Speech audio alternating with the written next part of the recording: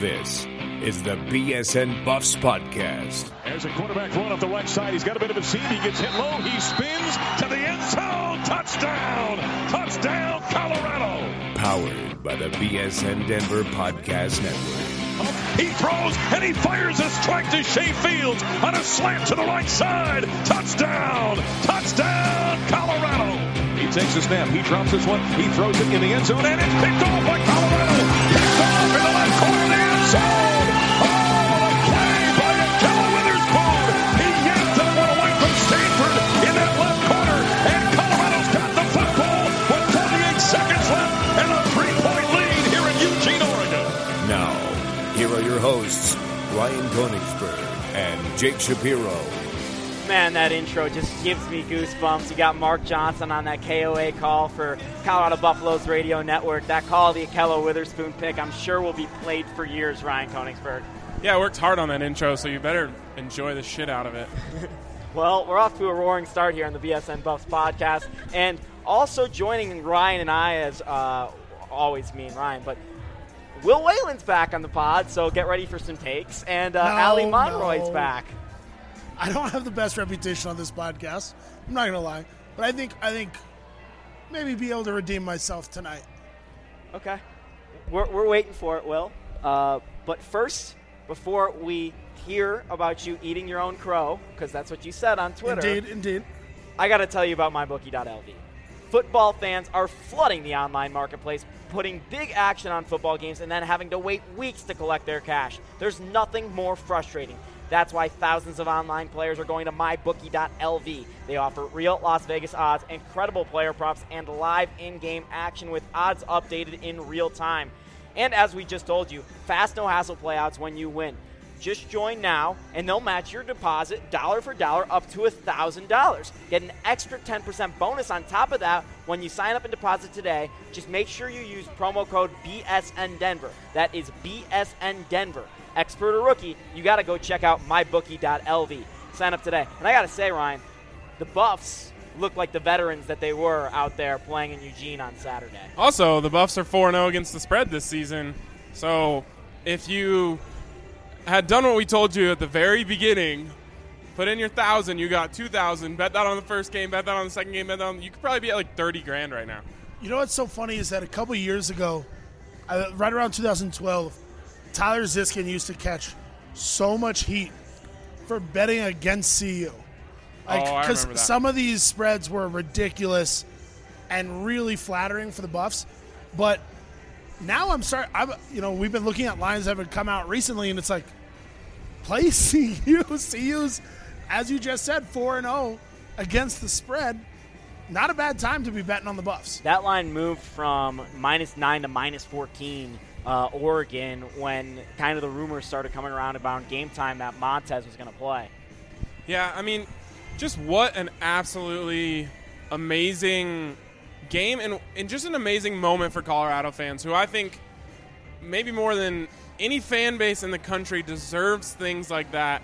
We were here at the Blake Street Tavern, and the scene was like something out of a Metallica show or something in the 80s. Like, there was a straight-up, when Ahkello Witherspoon picked that ball, it was a straight-up mosh pit in the tailgate room at the Blake Street Tavern. I still have a cut on my leg from a table getting flipped on me.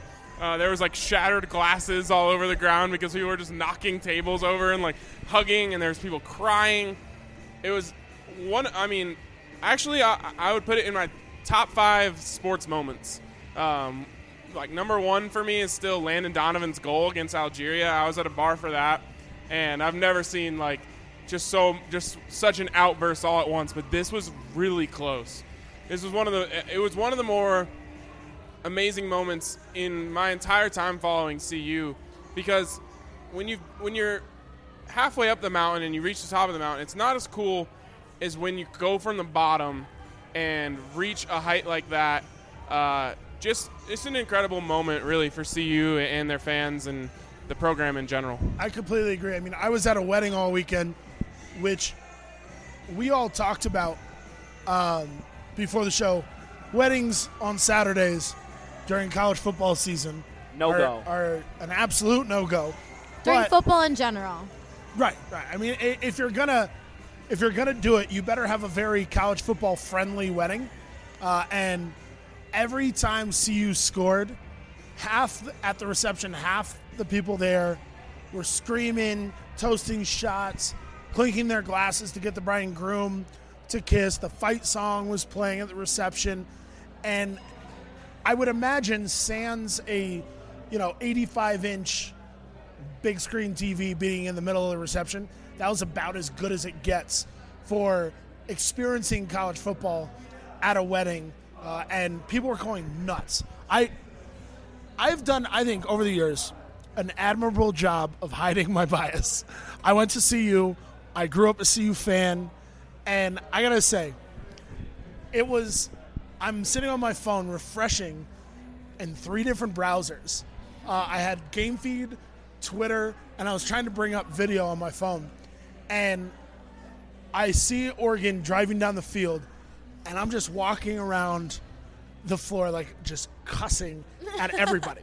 My girlfriend's trying to be like, what's going on? I'm telling her to go screw herself, the whole deal, just a general prick. I'm like, here we go again. Of course this would happen, because you know what? Nothing good can happen to Colorado graduates. And then I forget who tweeted it first, but it showed up on Twitter about Witherspoon's interception.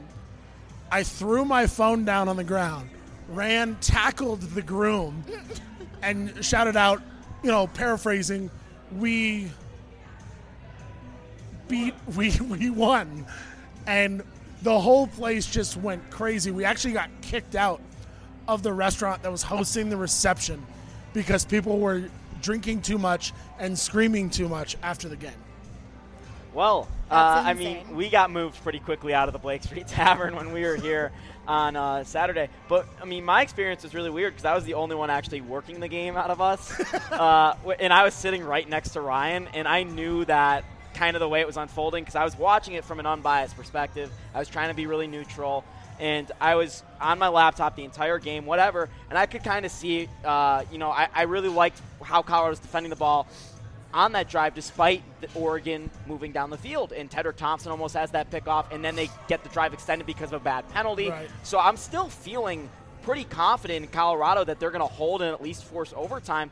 So when Akello picked off that ball, I wasn't shocked, but the part of me that is a CU fan that grew up in Boulder, it had to put on hold. I was like, okay, gotta get this article finished. So it was a really weird experience for me because literally there's complete chaos around me. Yeah. Ryan's throwing beer. I'm just trying to get my computer not broken, which was Ryan's computer.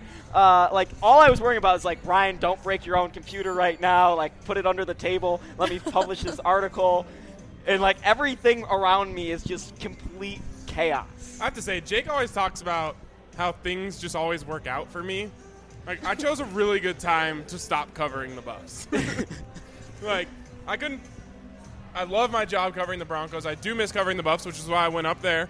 And probably by the time you're listening to this podcast, hopefully, I'll finish the story I'm doing. But, man, did it feel good to be able to just unleash and really celebrate with Colorado fans because, like I said, the fan base deserved it. Allie, you were the only one actually in Boulder for the game. Yep. What was that scene like? So I was finishing a test, so I started walking to my friend's house where I was going to watch the game a little late. And at that point, I was walking on the hill, and every single house had the game on, tailgating. It didn't matter. Everyone was wearing CU gear on the hill. And I went to my friend's house, watched the game, was trying to be unbiased as well, just sitting there watching the game. And then the Buffs started choking, and everyone where I was, just even on the streets, everyone just kind of got quiet. I was getting texts from some of my friends, are you serious? Is this happening? Is this real? And then there was 3 minutes left, and Bobo got that catch, and then defense needed to hold them, but they, in my opinion, weren't doing the best job. They got to 1st and goal, and I honestly was like, that's it. They're done. They're going to either score a touchdown or a field goal. And all of my friends in the room were on their phones. No one was watching the game anymore. and I watched the Oregon's quarterback throw that, and I just knew, and I just got up and started screaming, and everyone was like, wait, what? What just happened? And it was amazing. And after that, everyone was out on the hill, on the streets, burning couches, burning anything they could get their hands on. There was cardboard boxes.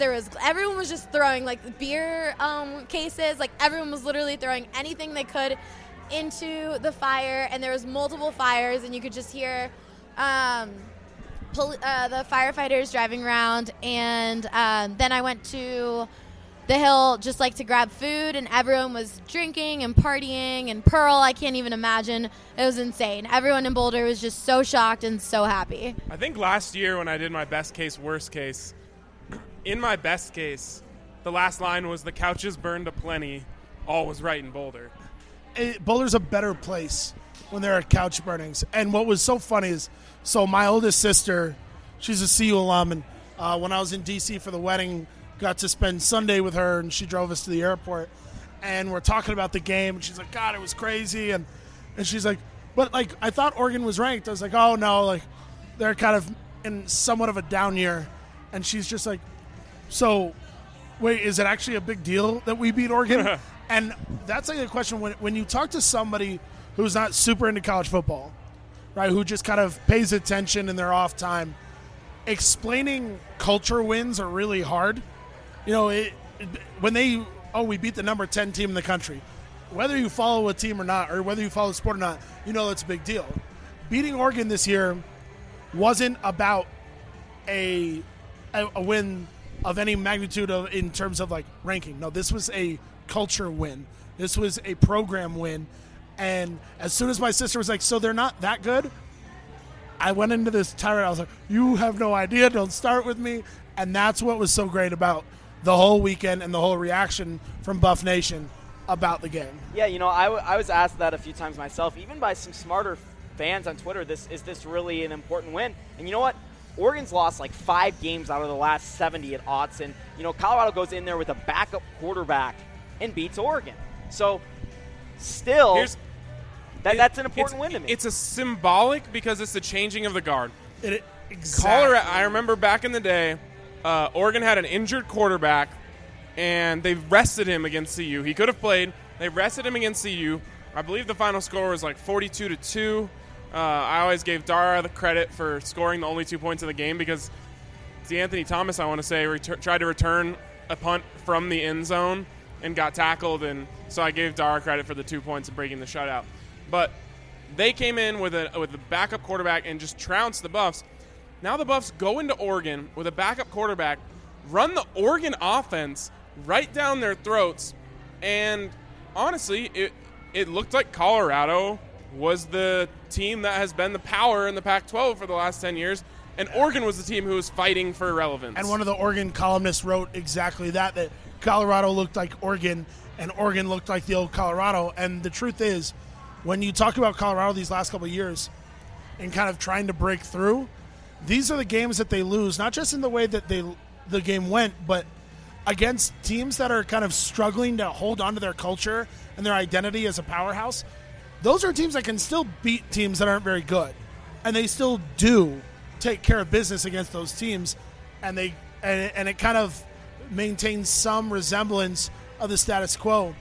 With CU beating Oregon, it's kind of like smacking them down and be like, no, this is your place now. This is your place. I don't care if it was by 3. I don't care if you came back. I don't care if you made a dumbass play call at the goal line on first down. No, we're Colorado. This is where we are now. We came into your house, spanked you around for most of the game. It doesn't matter what Oregon is this year. It's that Oregon is still Oregon. It was still on the road. Autzen is still a very hard place to play. And this is still a team full of 4-star talents all across the board. And Colorado, it was a changing of the guard. And Colorado reminded them, oh, you're on the way down? You're on the way down? You're out. You're a fall from grace is happening? We're not the weak you relieve yourself. No, we're stepping on your throat when you're gasping for air. I haven't seen a Colorado team do that. Forget the bowl season of 2007. I haven't seen a Colorado team do that since 2002. For me, it was such an important game because I think Colorado finally showed their fans that they can finish a game. Last year, we had so many games, or the Buffs had so many games where they were so close and they thought they were going to pull through, but they didn't. That is why I said they started to choke. But finally, they were able to finish a game, especially against Oregon, and that's such a big deal. It makes people want to talk about them as competitors in the Pac-12. You know what? Colorado's won, 3 Pac-12 games under Mike McIntyre now? No, more than that. What's the number? This What was is his 5th win, I think. Yeah. It's and the teams are what? Cal, Oregon State, State, Arizona. Oregon now, and Utah. But that's my No, Utah was under Utah Embry. was Embry. It wasn't Arizona also under Embry? No. I think it was. Yes, it was. Right. I'm saying 3. That was the 3rd Pac-12 win for Mike McIntyre in the Pac-12. So you look at those teams, Oregon State, Cal, and Oregon. That's a huge jump in programs from the first 2 to the last one I just mentioned, and that says everything about the direction that this program is going. This was his 3rd Pac-12 win. Yeah, you're right. If you guys remember, I thought it was 4 or 5, but my Good criticism Lord. of the building job McIntyre did in Boulder has always been about he hasn't beat a good team yet. That was always my thing. He had competed with teams. He had beaten a couple teams that maybe weren't very good. CSU comes to mind. I mean, CSU really sucks, but that's, its own thing. Beating Oregon it's the first team that he's beaten that I can almost guarantee is going to go to a bowl game. His team is too talented not to rebound unless Helfrich is literally like Dan Hawkins. And he worked for him, so that would make a lot of sense. But this is the first team that I would call good. They're not very good. They're not elite. But this is the first good team that Colorado has beaten under Mike McIntyre overall. And you're right. It is a step up. And the fact is it was on the road. That's what's silly. It was on the road. This team Oregon went into Nebraska and probably should have won that game. They lost by 3 at Nebraska, and Nebraska's good.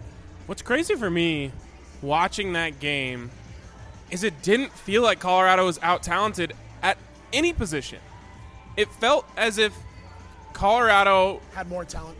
there was no flukes. They No. were just the more talented, It better was not team. a fluke at all. I agree. And that's one of the craziest things is they go in there with their backup quarterback, their backup kicker, and their best defensive player in Cheeto Uzi wasn't that terrific, and they still found Derek a way. McCartney, no doubt. Not there either, and they still found a way to beat Oregon. And one of Will and I's biggest problems coming into this season was Mike McIntyre's inability to recruit guys to build a complete team. Obviously, he proved us wrong. So on the other side of this break, we're going to come back and eat our own crow about that. But first, I got to tell you about the Colorado Keg House, which is off of 36 in Wadsworth in Broomfield. It is the home for Colorado craft beers, nitros, IPAs, And ales. stouts, and ales. There we go.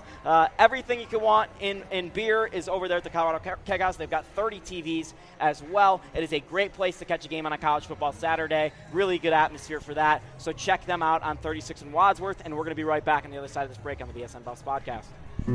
Fossil Trace Golf Club is a destination for golfers across the country. Tucked into the foothills of Golden, Colorado, Fossil Trace is one of the most unique courses in America. Hole 12 was named one of the most fun 18 holes in America by Golf Digest.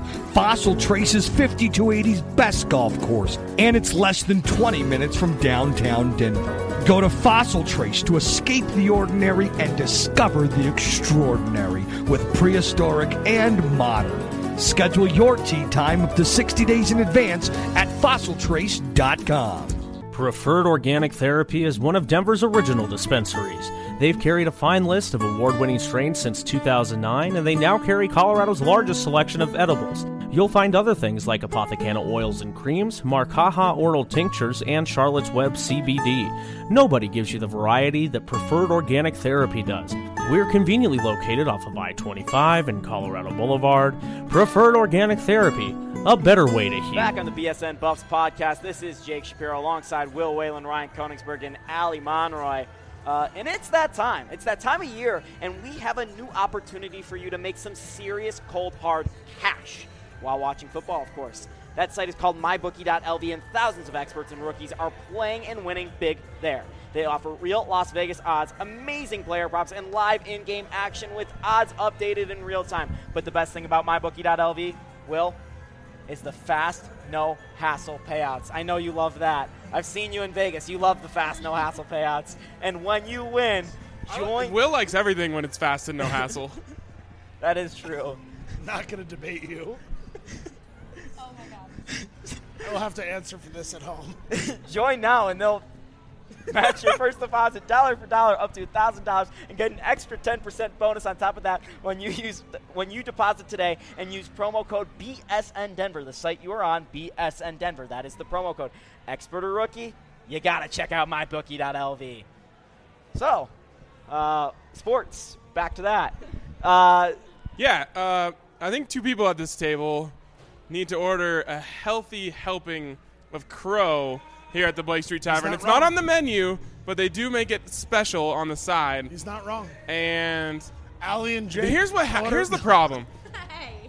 One time on the BSN Buffs podcast ever, I leave the show, and all of a sudden you two just begin a circle jerk of hate that ends up. Hold on. That ends I was up not a hater that day. That ends up in you predicting Jake predicts 4 wins. And what did you say? I said I didn't know between 5 and 7 or 6 and 6. But Okay. I had said before and after I said a bowl game. I leave for 1 second, and you two make a damn fool of yourselves.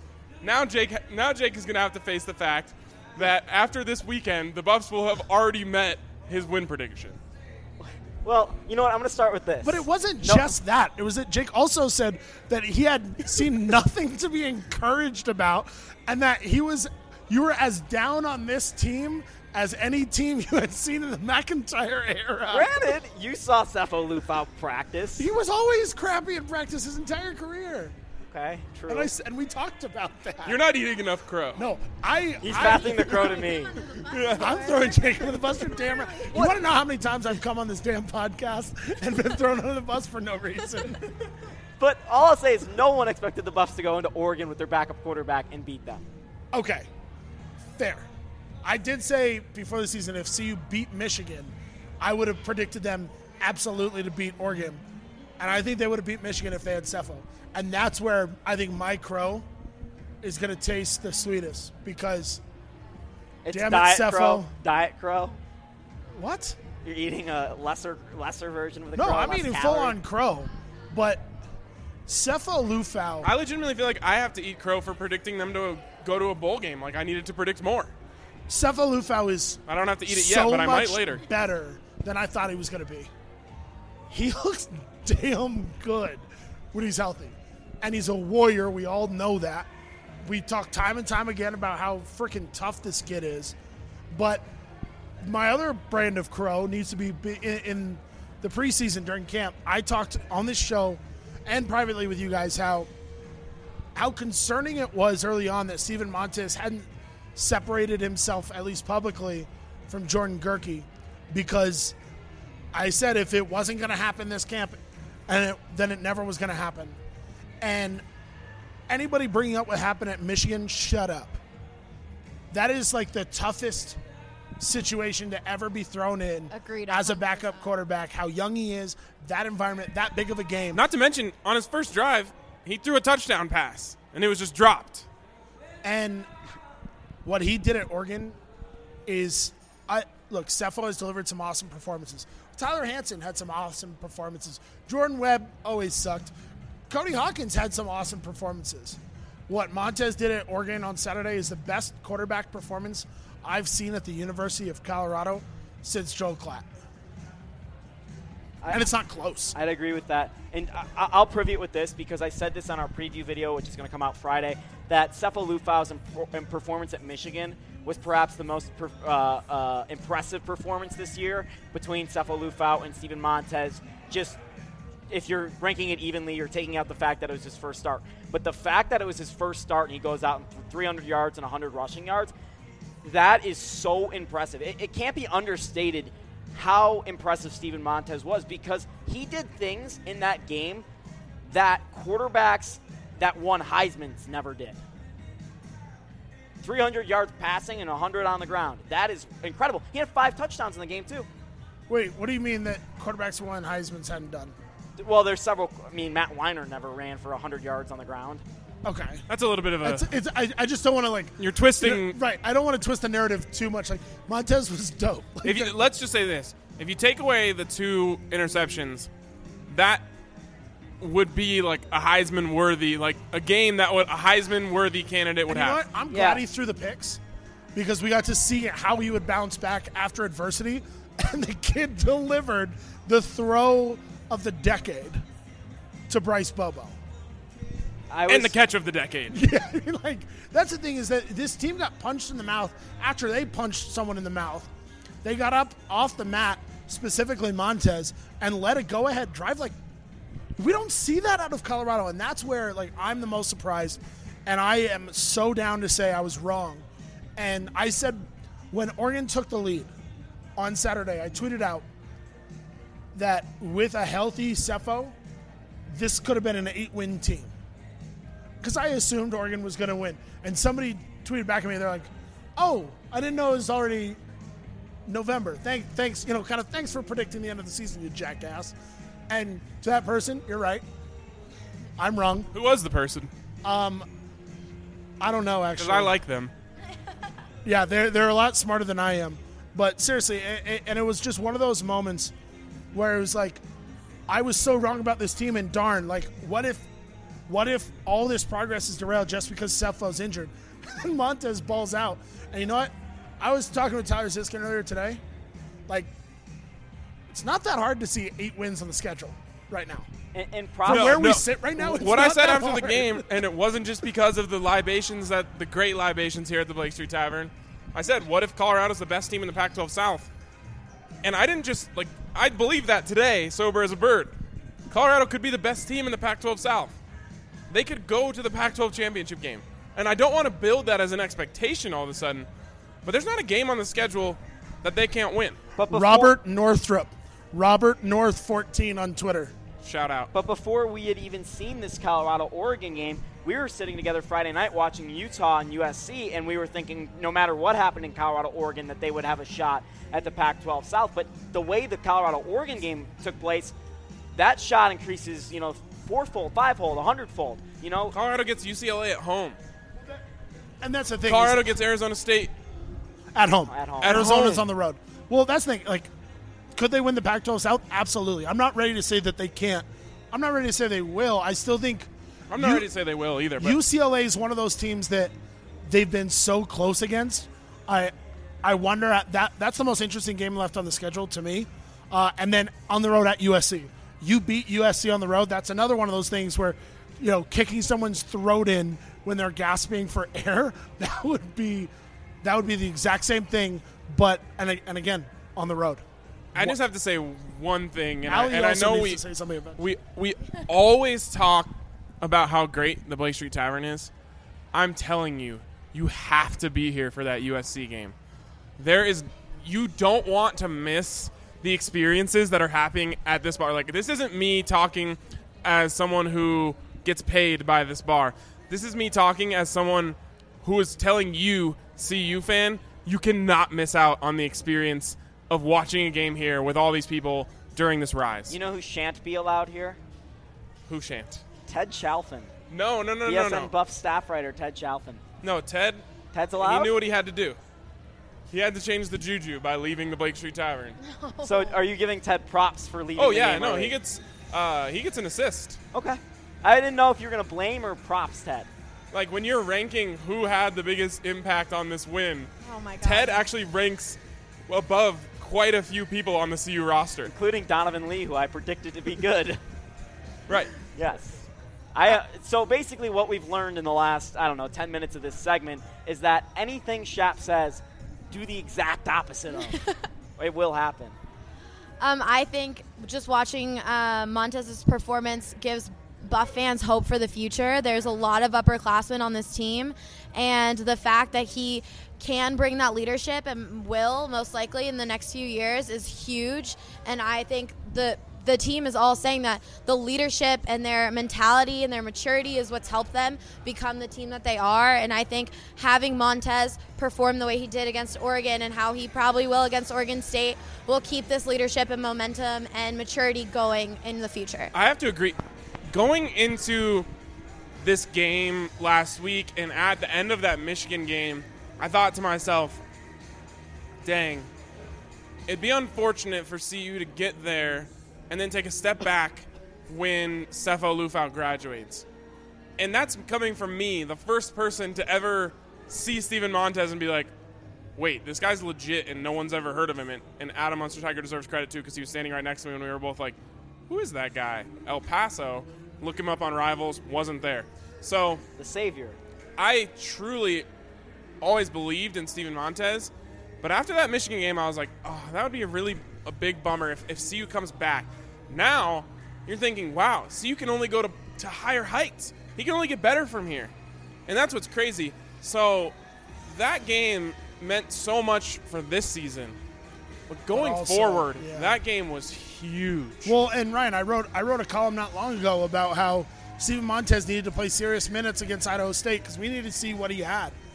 Because I've been very critical of Mike McIntyre's quarterback recruiting while he's been in Boulder. There's no doubt about it.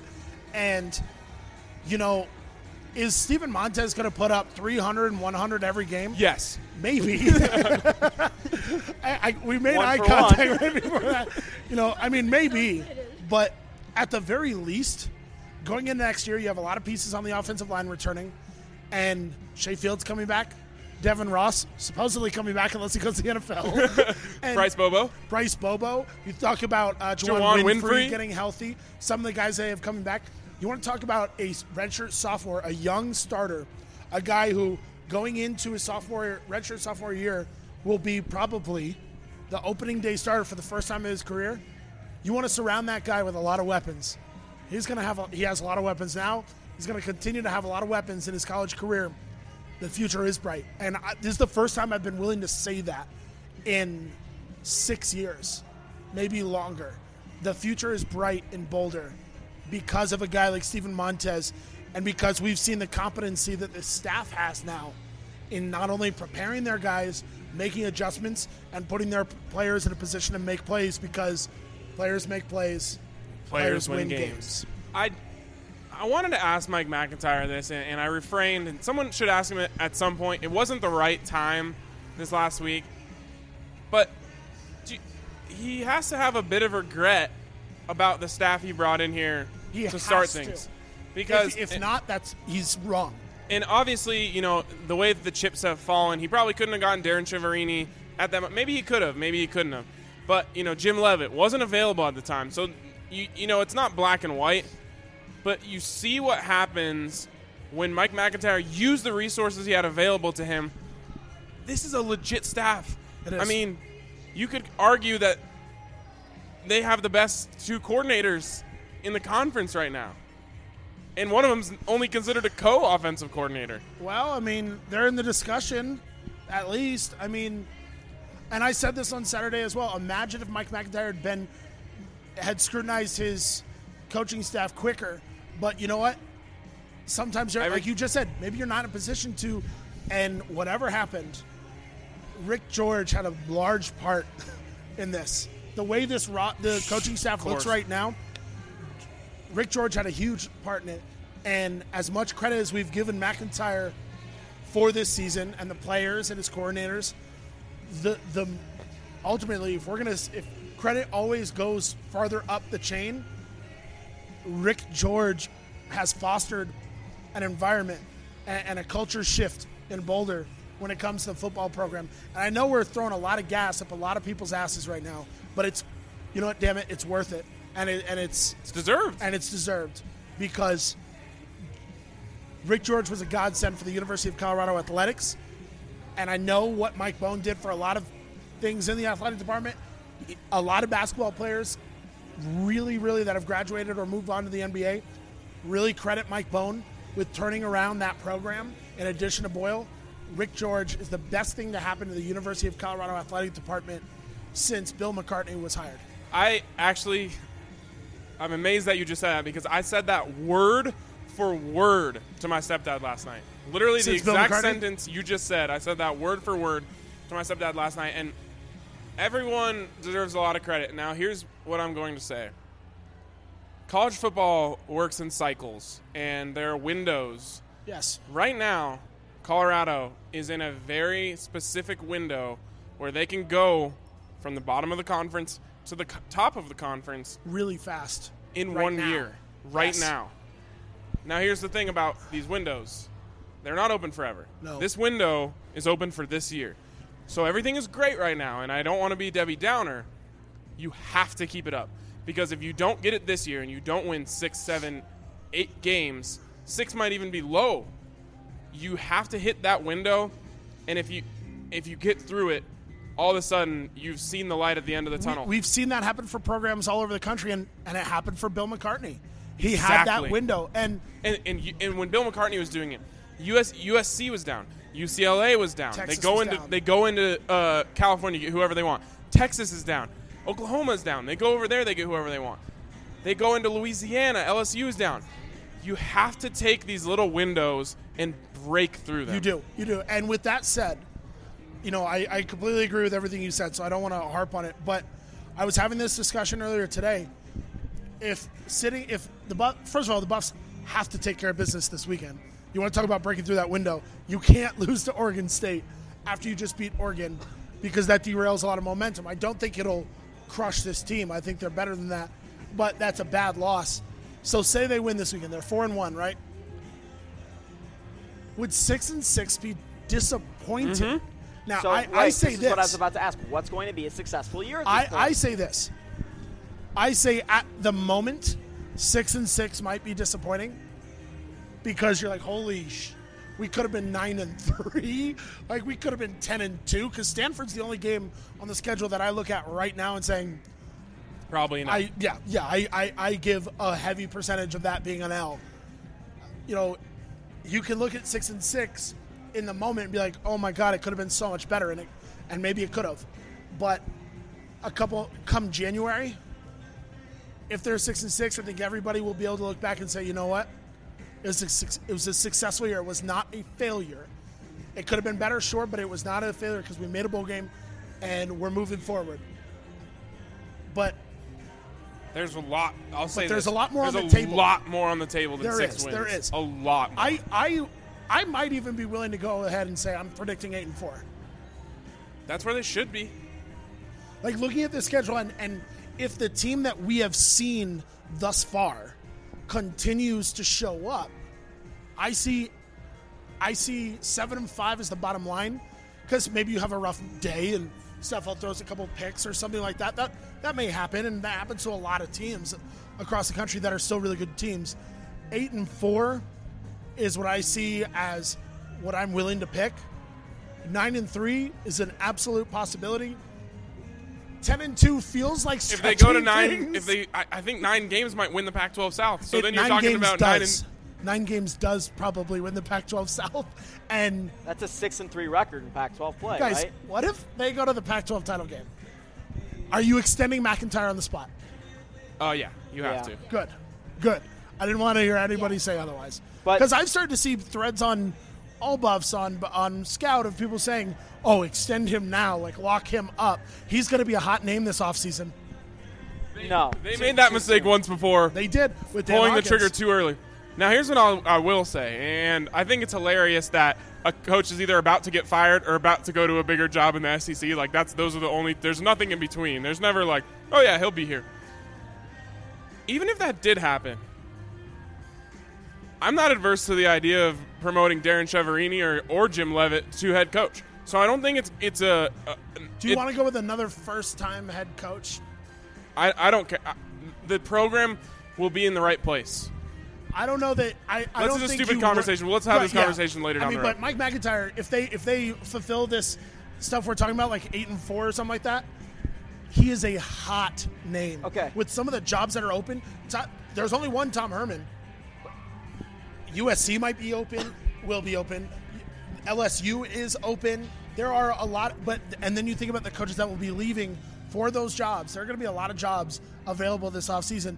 I wouldn't be surprised to see Mike McIntyre's name floated for a lot of them because that's how college football works. All right, let's tone this down and get back into the realists instead of the hypotheticals. And what I will say is Colorado is still not that deep of a team compared to other Pac-12 teams. Correct. They playing with their backup kicker, and their backup kicker wasn't used that much in this game.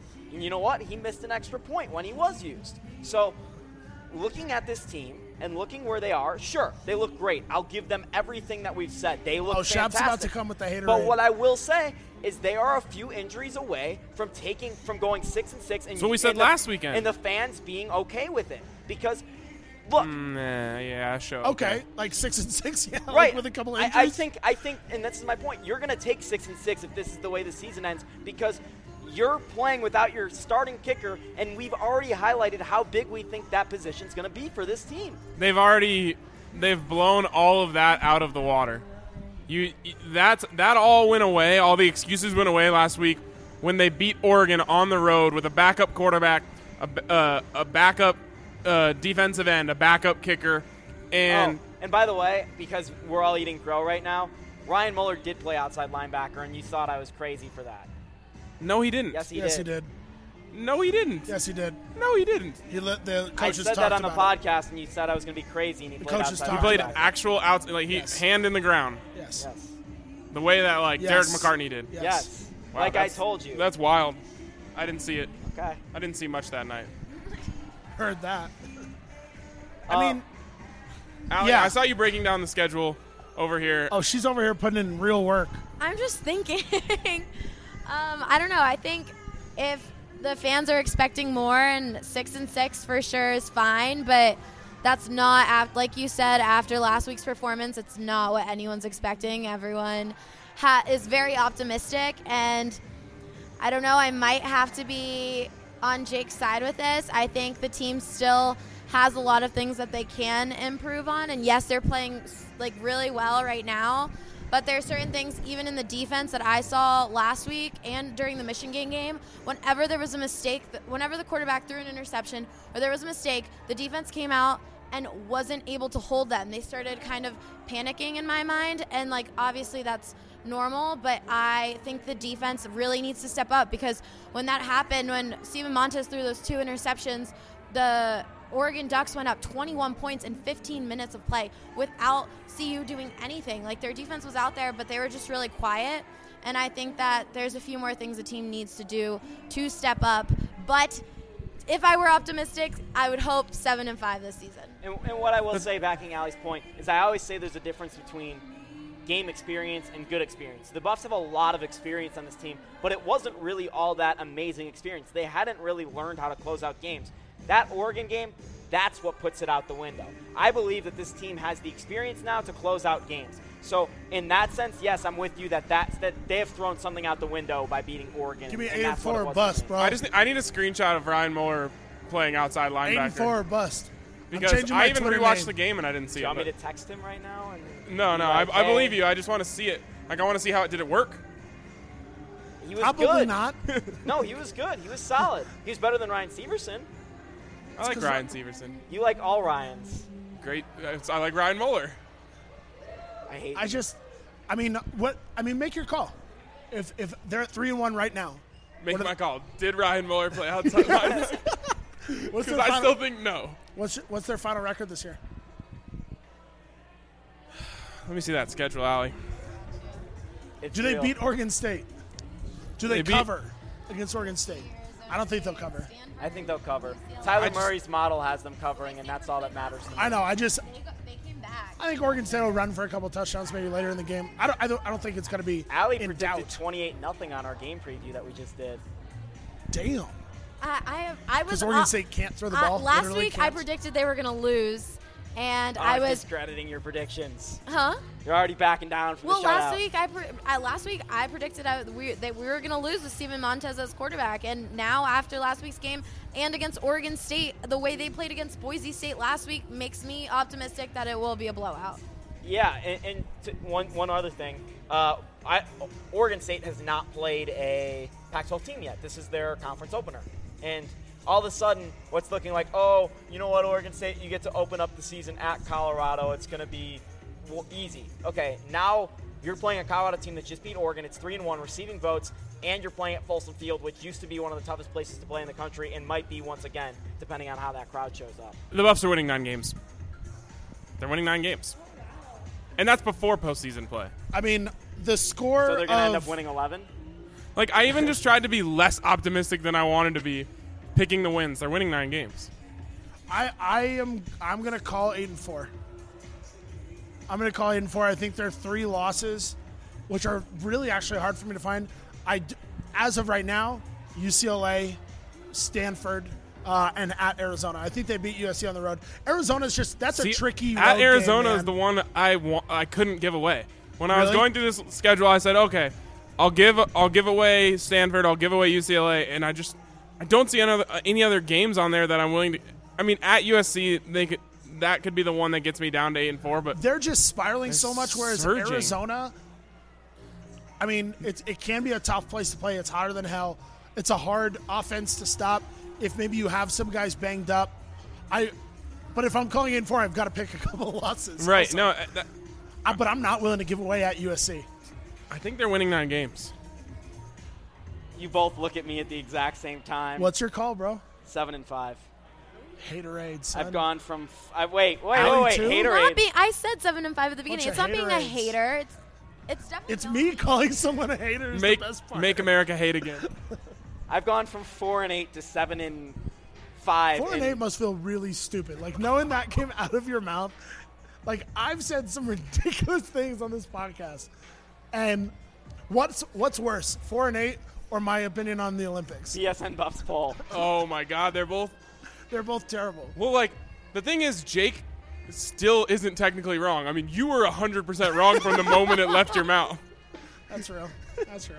And, That's like, fair. no one predicted them to win. Like, realistically, no one in the media or had seen this team predicted them to win 8-9 games. Definitely. After watching them, like, I was there with Jake when we were watching fall camp, and they didn't look like a team that was going to be this good. What do y'all know? So it's not that bad that he predicted. You saw it 4-8 too, and you were at like that that point. up on it. No one was I ate my like crow. blown away. I ate my crow. I thought, I mean, we can just change the subject about what I thought. I was wrong. I know that. All right, well, I think this segment's kind of hitting a rut here, and we're going to come back on the other side. We're going to discuss the, what were we going to discuss? The All Buffs thread. We're going to do our All Buffs thread of the week. We're going to do the Colorado Safe Outlet question of the week. Probably talk a lot of Colorado basketball, A lot of Colorado basketball. It's not even October yet. Yeah, I agree with that. Whatever. So we're going to come right back on the other side of the break as Feliz Navidad is playing. I'm really confused by Lakes this. Street Tavern. Not complaining. Like we just said, it's not even October. Wish you a Merry Christmas. I want to wish you a Merry Christmas. I want to wish you a Merry Christmas from the bottom of my heart.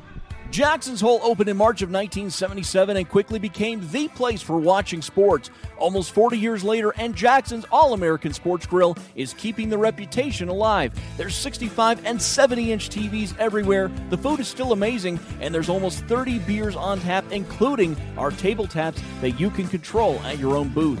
Come down to Jackson's All-American Sports Grill in Greenwood Village off Arapahoe and I-25, the original sports grill. By staying at the forefront of cannabis genetics, cultivation, and quality control, the clinic provides the best cannabis you'll find.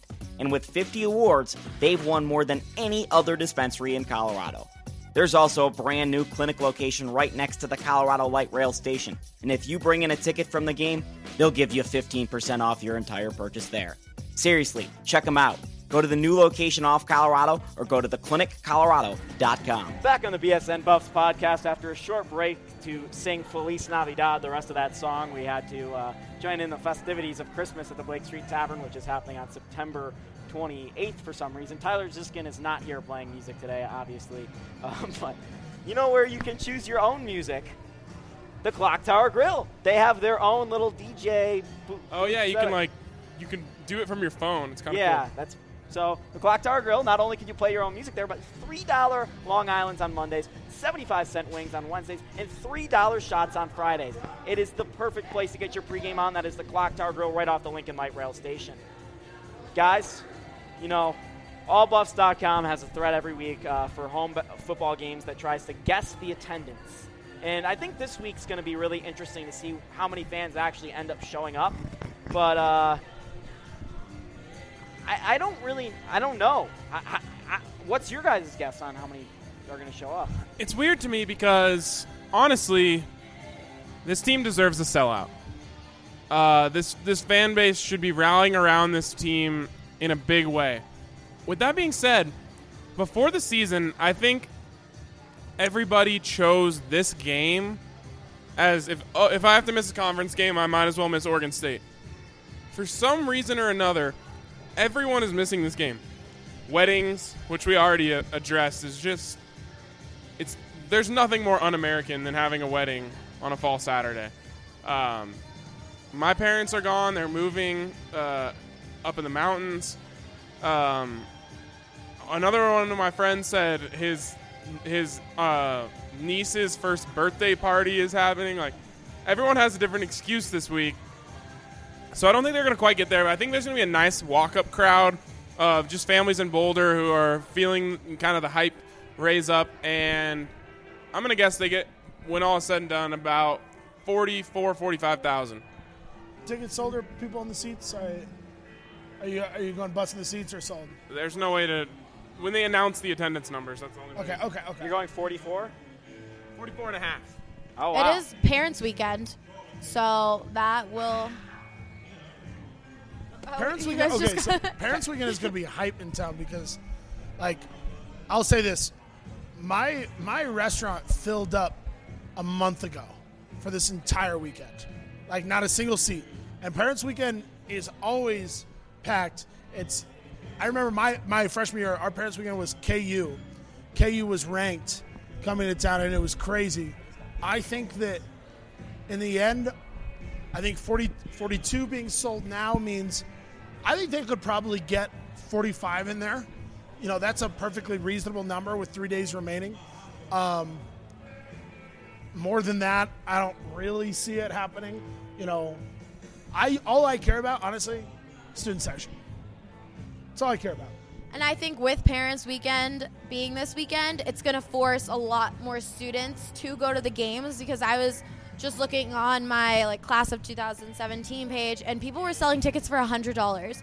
And I know on a normal day, even if the Buffs are playing really well, a lot of the people I know wouldn't pay $100.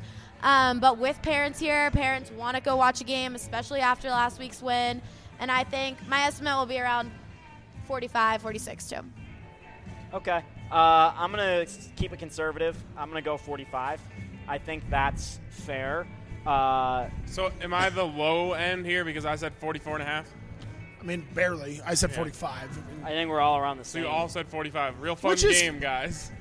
Well, the thing is that it's already Wednesday. If we had asked this on Sunday morning, I would have been like, 51. Well, yeah. Ted said this morning before they came out with the number 42 and a half, and he tends to be the most grounded on these things. So, and he was exactly right on what number they ended up saying. He's got a source, bro. He's got a source on this stuff. He does. I'm pretty sure his source is he just counts the dots available on the seat map. Fair. Okay. Is that an acceptable number? Yes. No. Yes. Thank you. No. Yes. Hell no. Good football You teams beat don't Oregon bring in State. 45. You beat Oregon State, and you could be ranked. Yeah. They're going right. They're going to go to 4. No, they won't be ranked because a lot of teams have to lose in front of them. You could be ranked. I mean, they're already getting 33 votes. I mean, teams losing in front of them is perfectly reasonable to expect. Yeah, there's a chance. If they wallop Oregon State, I think. But I mean, even if you're not ranked, you're in the discussion to be ranked, and you're pulling in 45 on Parents' Weekend. Yeah. Come on, Buffs fans, you're better than this. I know you are, especially after the excitement you've enjoyed. Yeah, it's weak. But like I said, everyone just has a weird excuse, and I don't think any of them are bad excuses. Just kind of everything kind of fell on this weekend for a lot of fans. So that's at least the impression I'm getting. I think there's a lot of students, you're talking that's your concern. There's a lot of students at the Idaho State game, and after a win like Oregon, I think freshmen will definitely be there with their parents. I think I honestly think the student section will be packed just like it was at Idaho State. And a reason why we're not just saying this because, we're not just saying this because we want Folsom to be packed for our sake. It's the biggest recruiting weekend of the year. Yep. For Mike McIntyre and his staff. Almost all their top prospects are visiting this weekend. You want to show them a hell of an atmosphere. You want to show them, frankly, what Folsom Field can be, because Folsom Field is a special place. When it's full, it is a really special place. And you know what? You got to show them what they're going to be walking out to, because you know what I'm tired of seeing? The Rise video from CU Video, all of these are so badass, except for how cropped they have to make anytime they show the team running on the field to cover empty seats. I'm sick of that. Get in the damn stadium and watch Ralphie run. What is wrong with you? And there's some douche on Twitter who always talks about, if you could choose between being in the stadium at kickoff or tailgating, what would you choose? And you know what? Nobody in the world, I promise you this, nobody in the world likes to drink for fun more than me and eat barbecue and grilled food items more than me. And I want to be in the stadium at kickoff. If you're the kind of guy who'd rather be in a parking lot tailgating, as much fun as tailgating is, if you'd rather be in a parking lot tailgating than in the seat watching your team run on the field, I want to slap you right across the face in front of your loved ones. Only excuse to not show up to see Ralphie run ever. Last year they had a game the day after Halloween, and it was an 11 a.m. kick. Nah, bro. It's college. You can rally. I didn't make it there until it's the second college. quarter. You can rally. Don't give me these damn shape. excuses. No excuses. I have gray hairs in my beard, and I still rally. Give me I a think break. because it is a 12:30 game, a lot of fans, a lot of the student section, will show up because it is an early game. It's not like they have most of the day to tailgate and they won't make it to the game. While it being 12:30, I know a lot of people are going to start tailgating at 8 a.m., but I think there's a more likely chance that they will make it at 12:30 than a later game. Here's the issue, is that all sounds really good in theory right now. Saturday morning always sounds great until Friday night. And Friday night's going to happen, and all of a sudden Saturday morning, no one's going to be there tailgating at 8 a.m. No one's really going to get there until about 10:30. Seen these things happen before. And then no one's getting in the stadium until 1:15. Then people need to, you know what? If you're a man, check your balls. Rally. Show up. Go out till 3 a.m. the night before, and then wake up at 8, get to Boulder, tailgate, and get in the damn stadium, because that's what champions are made of. I mean, I was in rough shape after Halloween. Make tailgating great again. I wore Vaseline as a shirt. Literal Vaseline. That's the worst mental image I've ever make had. tails gate again.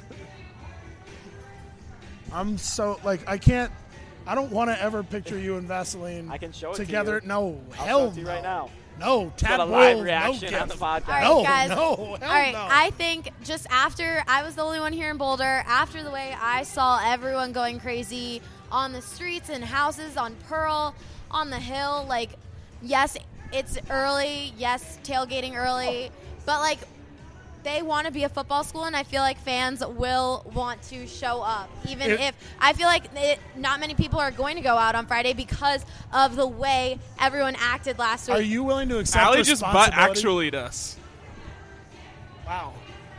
on our own podcast. But actually, I was trying to get you to say our sponsored content, too, and instead... are you willing to you take went with responsibility actually. for the student attendance on Saturday? No. Are you? I think we should. Everybody on Twitter, blame Allie Monroy. At Allie Monroy 11. If CU attendance Not Allie Monroy sucks, 9. Allie God, Monroy If the again student- with that.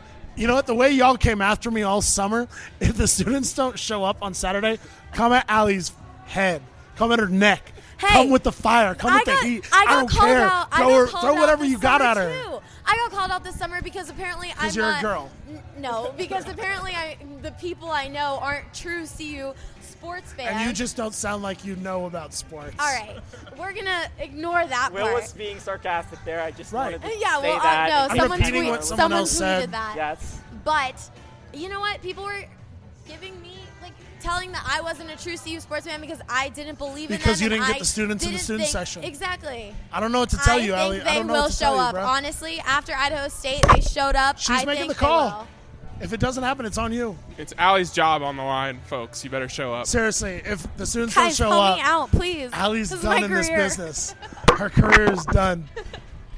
Her career is done. She's going to go have to work for Buff Scoop or something. All right, we are going to see the answers on Colorado's Safe Outlet question of the week. People tweeted at BSN Buffs, and the question was, in your opinion, is there a scenario where Sefo Lufau is healthy and Steven Montez is the starting quarterback?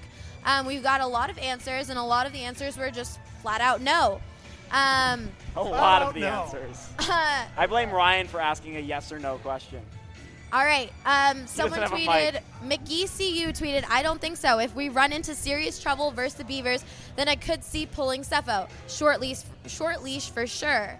We had another response saying, absurd question. Sefo is the heart of the O. I'm looking forward to a future with Montez, however. And Ricardo tweeted at BSN Buff saying, easy question. Montez wins versus Oregon State, and at USC, a healthy Sefo comes back, but CU loses versus Arizona State, my apologies, and Stanford. Okay. First of all, Okay.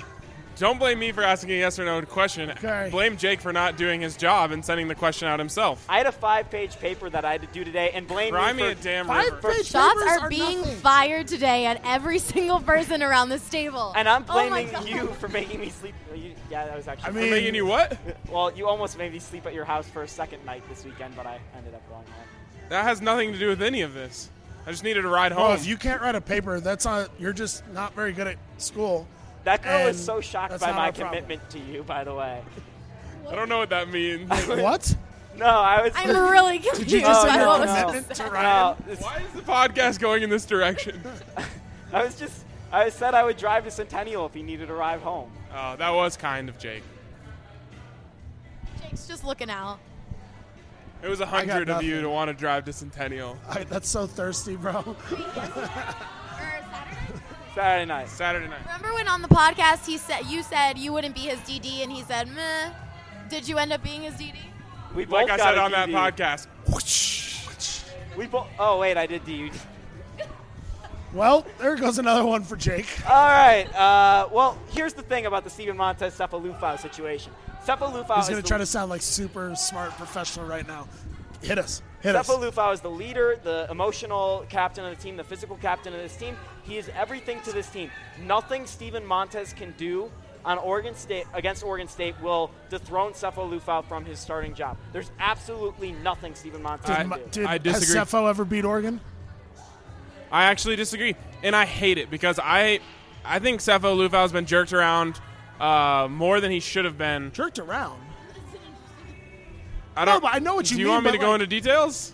I mean, like, Let's just say this: when Davis Webb was going to come to Colorado, Sefo Lufau was maybe not forcibly asked, but the idea was floated of him redshirting. You're Okay. the same guy we're talking about being the unquestioned leader, the heartbeat of the offense, was told, hey, we might need you to keep that foot hurt for a little longer. sure, but he's also been basically unchallenged in his career until that. All I'm, I'm ju- saying I'm is, just- I'm just I saying don't on want that to. For Sefo Lufau's sake, I want to see him come back, have success, and ride off into the sunset with all the records and the legacy to back it. I think he deserves it, and I think he has the ability to do that. Now, if Steven Montez goes out there and absolutely carves up Oregon State, looks amazing, I just don't know if you can take the ball out of his hands on your way to USC. There's at least a very, very serious discussion that takes place in Mike McIntyre's office with his staff. There is. I think this, though. You have a starter, right? The last thing that you want to do on it, we've talked so much on this show about breaking through that window of opportunity. The last thing you want to do is create any rifts in your locker room or possibly derail that to say that he's better than Lufau right now. He may be hotter. We'll see. I mean, has Lufau That's an thrown exact quote from Mike McIntyre. It depends on how hot our team is. But I think I honestly believe that's more about creating more work for defensive coordinators on other teams. I truly believe that because you know what? I believe this. I believe that Mike McIntyre knows how crucial this year is, And I don't think he's willing to ride out the possible hot-cold moments of Montez if that will put risk to Lufau's kind of rhythm. Because we have seen Lufau in rhythm, and it's better. Look, Montez was a beast against Oregon. I know.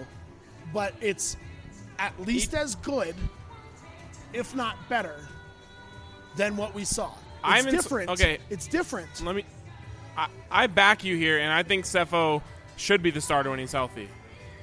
But I know a little thing or two about how coaches operate, and if it's very close between my guy and the last guy's guy, those tiebreakers tend to get settled one way more than the other way. Yeah, I don't think you mentioned this before the show. I think Mike McIntyre views Sefo as his guy at this point. I agree with that. Because Sefo never played a snap for John Embry. Sefo has been McIntyre's starter since all but, barring the injuries a year ago, all but the first couple games of McIntyre's first season.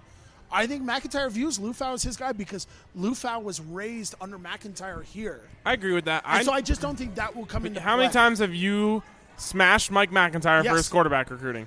All the time. And if the quarterback that Mike McIntyre and Brian Lindgren, who gets his fair share of hate, if the quarterback that they specifically recruited went out and found a diamond in the rough, if he's the one who leads them to 7-5, 8-4, 9-3, it just looks a little bit better for the staff. But I don't think that's an issue because all they need to do to return next year is get to a bowl. That's all they need to do, right?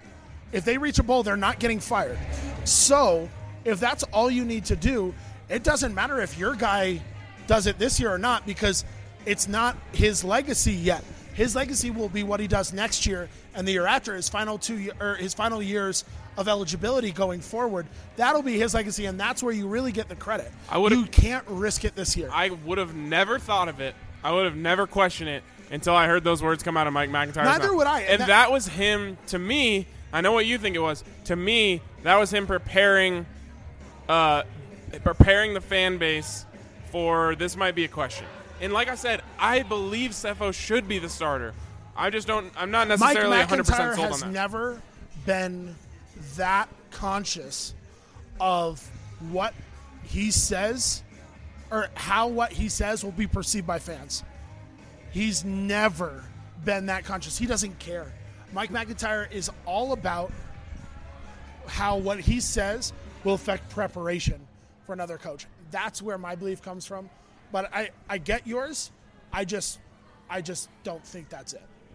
I think the decision will be more clear if when Sefo plays and if he isn't able to perform, they have Montez. They know he can, and I think it depends on that. I think if he plays against Oregon State or USC and isn't playing as well as we think Montez can, or Coach McIntyre thinks Montez can, then they will switch him. But right now, Sefo, after Michigan, until he got injured, he played an amazing game. Yes, Montez did too in his starting debut. But as of right now, we know Sefo is a great player, and he can keep the consistency and the leadership on the team. And I think it just depends if Sefo can perform. I say this. Why not the other way around?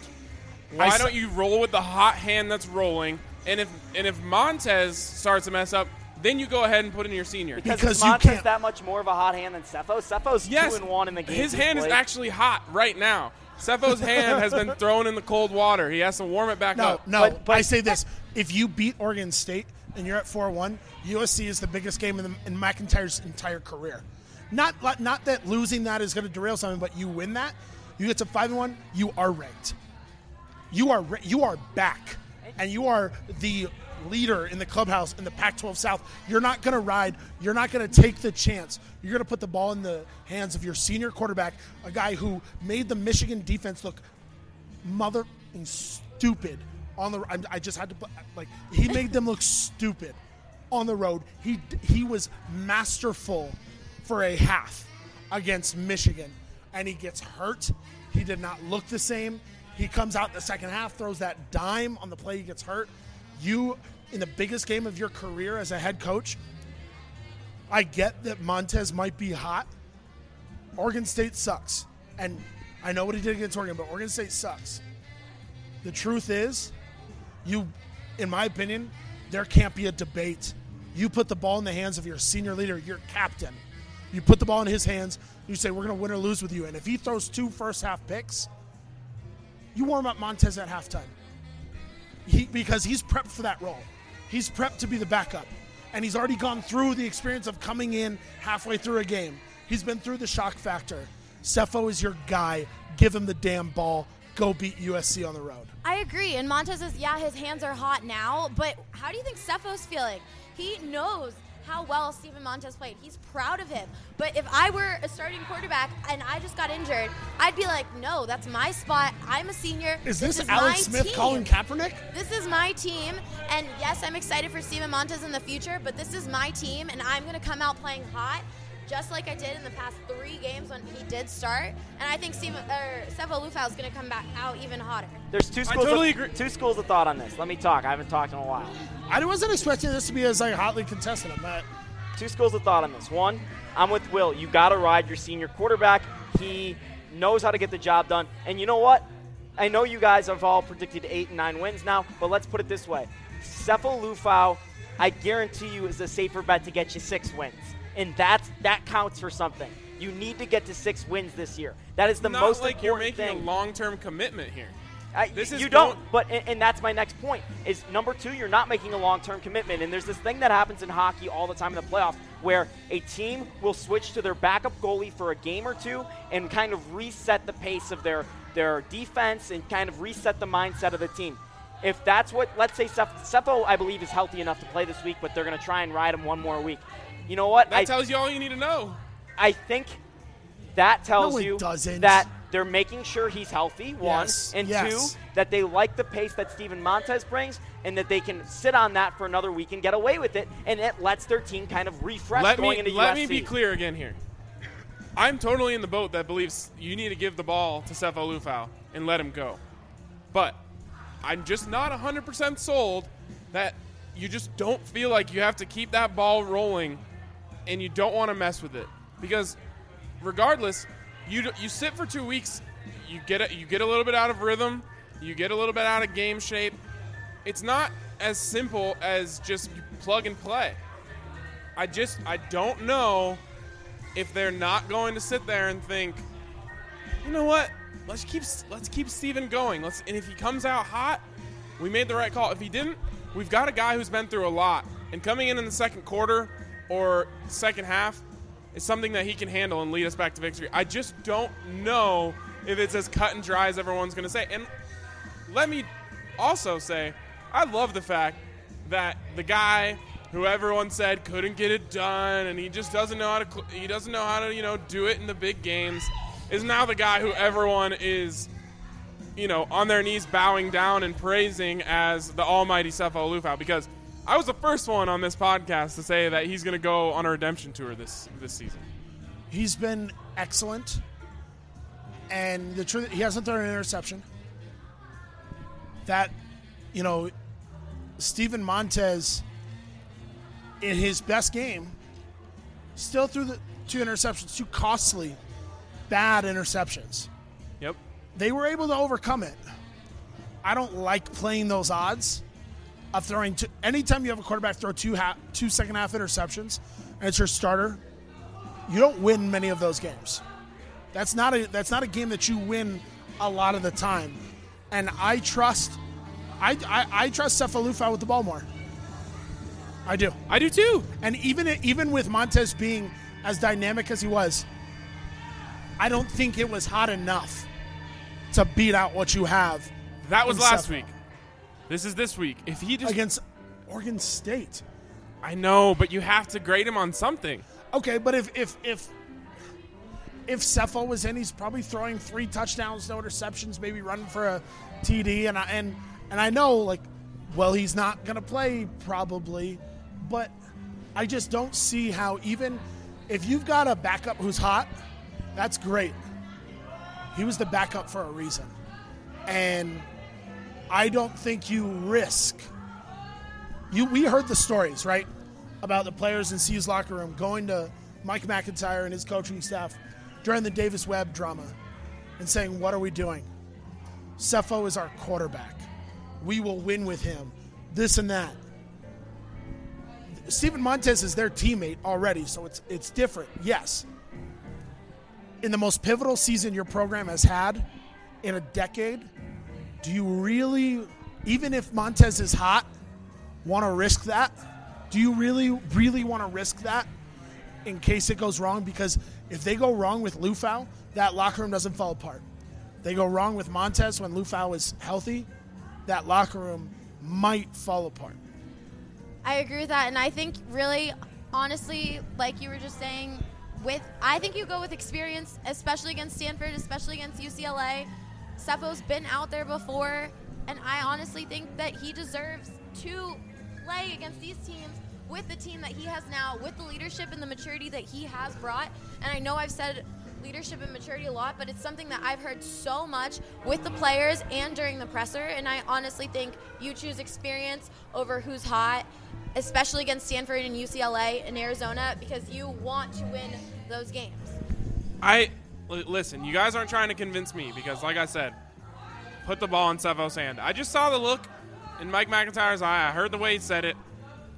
I don't think that it's as cut and dry in his mind as you guys are trying to make it out right now. I really think there's going to be a long, hard discussion over this. And I think all the points that you both have made, especially Will talking about something that you were talking about when I was thinking, that was really good, but I forgot what it was. I think those points should eventually sway the team back towards Sefo Lufau. You think there has to be a serious discussion? I think there will be. Okay. And I think you never know what happens in that discussion. You never know. At the end of the day, all it should come down to is not about whose hand is the hottest, it's who gives us the better chance to win. If you're a coach, who gives me the better chance to win today? And if the answer is ever Steven Montez, then you play him. And if the answer is Sefo, you play him. That's the only thing that should matter, because for all I said about the locker room, you start to win games, loyalty could be winning fixes everything. Winning fixes everything. And if you honestly believe your best shot to win a given game is to roll out Montez, then do it.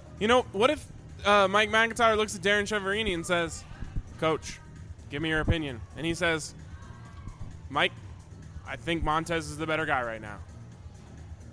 Then he goes to Lindgren. Especially because of all the people, Sefo is the least Chev's guy. They're both least Chev's guy.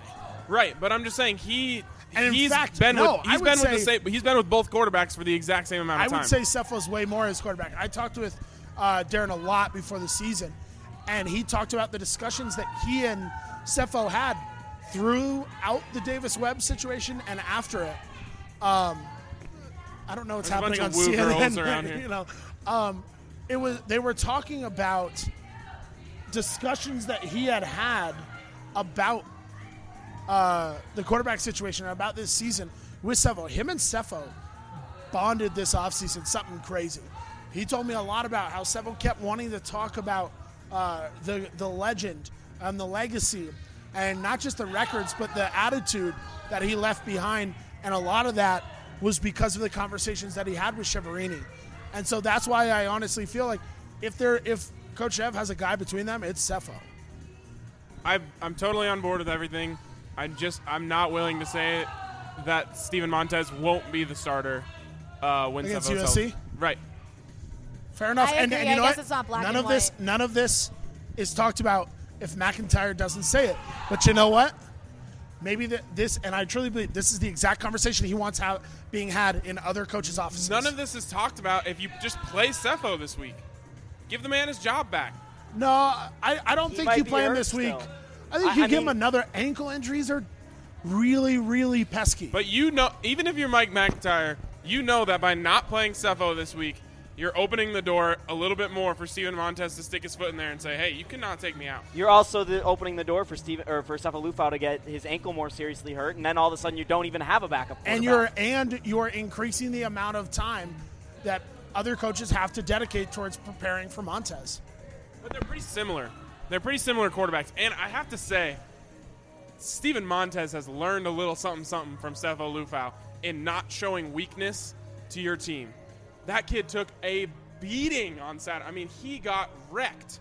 And just like 1-3, 1-2 every single time, got back up, limped into the huddle, and never even blinked an eye. He learned that from Sefo. He did.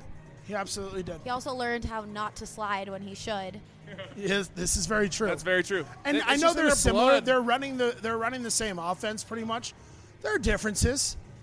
They're absolutely different. Steven Montez has a much prettier throwing motion. He does. And he's a little faster. And that's my big thing. He is, when he runs, he's not running for yards. He's running for gaps. That's the big thing when watching that game again. When Sefo runs, Sefo is trying to get the most amount of yards in the most efficient way possible, right? That's often why he doesn't slide, because he's going for a spot, and if somebody impedes him to that spot, it doesn't matter. He's going to try to bowl him over. Montez is running for gaps. That's what he's looking for. And, yeah, he took a beating, absolutely. But it's just a different style, and it's a guy who is more dynamic on the ground, is not as surgical through the air just yet. He has big playability, obviously, as we saw. But you know what? Every guy has their own tendencies, their own reads, their own ways of maybe their own tells. And the more guys you have to prep for as a defensive coordinator, the harder your job is. Here's what I'll end this segment. The Buffaloes have a great problem on their hands because they have two guys who can ball out. Having too many quarterbacks is always better than having not enough.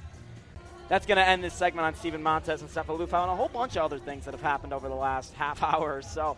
We're going to come back. We're going to give our predictions for the Colorado-Oregon State game and what it could mean towards the rest of this season. Euflora is the Apple Store of cannabis. With 3 locations, the biggest selection in the state, and a tech-driven shopping experience, Euflora is the only dispensary you need. Euflora has over 75 types of edibles, tinctures, topicals, and drinks, and they have over 20 strains of flower at all times. To see everything Euflora has to offer, go to eufloracolorado.com. That's eufloracolorado.com. When is the last time you went to the Rock Restaurant and Bar on Smoky Hill Road?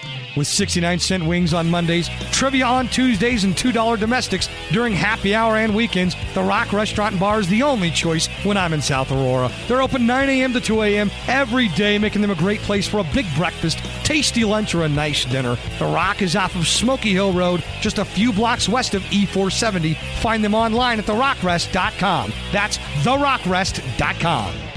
Life Flower Dispensary on Leetsdale serves medical and recreational until midnight. We are a one-stop shop and have something for everyone. Whether you're a smoker or prefer to use topical treatments for severe pain, we carry a huge variety of edibles, infused sodas, concentrates, flower, and we even carry glass too. Check out our menu at weedmaps.com for specific strains and price details. Life Flower Dispensary. Open 8 a.m. to 12 a.m. Monday through Sunday. Mention BSN Denver and get 15% off your entire purchase. Back on the BSN Buffs podcast, this is Jake Shapiro, Will Whalen, Ryan Koenigsberg, and Allie Monroy. One more time. I butchered that really badly, but we're going through it. Allie is saying she didn't butcher her prediction, but I don't know. You be the judge of that. Allie, give your prediction first. I said earlier that I believe it will be a blowout, and it will be 28-0, and everyone's looking at me like I'm crazy. For only having the Buffs score 28? Yeah. That's exactly okay. All right. Well, she's predicting Tad Boyle to have more stars next to his name than Oregon State will have points. Had to get a basketball reference in there. Sorry. Honestly, if I lose... if my prediction is wrong and CU scores more points, that's great for them. But honestly, I think that they're going to come out hot like they have the past few games. And the Oregon State's still confused with still hasn't chosen who their quarterback is going to be. And Connor Blunt came out last game against Boise State and did okay. Too much research. All right. Will... Honestly, I don't know. I don't think they're going to score much. I don't think they're going to score at all, and I think it's going to be a blowout. Hopefully it's more than 28, but that's my prediction. A shutout. I guess she's predicting the Buffs will roll Blunt. Thank you that I have Will here because I can't handle them by myself. So many eye rolls. Oh, What's your so score good. prediction, Ryan? I don't know. I mean, Stop trying to come up with a it can't pun all with be it. good, you know. It can't all be good.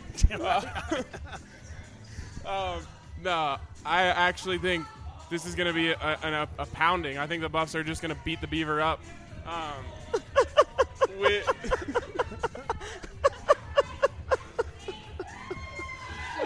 I'm so glad that I came to this. But seriously, I shouldn't have said that. I'm predicting the Buffs to win 42-17, and that to me puts another little spark on the puddle of gasoline that is the Steven Montez era.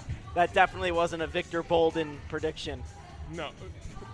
I'm going to go 34-13. I think the Buffs. It would be a Bolden prediction to predict Oregon State to be the victors. I wonder what you're Tim cooking I'm with. so annoyed. That's the end of this podcast. No, 34-13. I think CU races out to a 21-0 lead at the half, and it would be worse except they missed 2 field goals. Make a couple in the second half, and Jordan Gerke even leads a scoring drive in the second half. And I think the Oregon State running game maybe gains a little bit of traction in the second half, but Buffs are going to be in utter control. Hold on the whole just time. 1 minute. I forgot the fact that we haven't mentioned when defense? talking about Colorado beating Oregon, and they use a walk-on running back to run all over them. I realize he's on scholarship now, but that maybe more than anything else is the sign of the changing of the guard. Yeah, absolutely. Shout out Kyle Evans, chocolate drop. Buffalo's roll. Ooh, that's Buffalo's BSN roll. 10 of the week Buffalo's this week, too, roll. so look forward to that Friday Nice. or Thursday. 34-13. I think that Oregon State's going to be yelling for Delp, Cammy Delp, that is, as the Buffs roll Oregon State.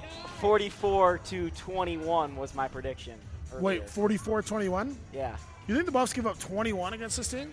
This team scored 24 against Boise. I think the second-team defense is going to be in there for a large portion of this game. Fair enough. I think it'll be a bigger score. It'll be a bigger margin, but the score won't reflect it. Anyways, that was the BSN Buffs podcast. Thanks for sticking around and listening to the whole thing. Tad Boyle got a lot of basketball recruits. Got He more sure stars. did 3 4-stars. We're going to end the CU podcast. fans are going to go batty if he keeps getting in this many recruits. They saved all of these until the end, and I honestly don't know why. Wait, Ryan, what should the Buffs do with their stadium? Oh, they should give Tad Boyle the naming rights. That's going to be it for the BSN Buffs podcast. We'll see you next week. I actually dig the basketball ones.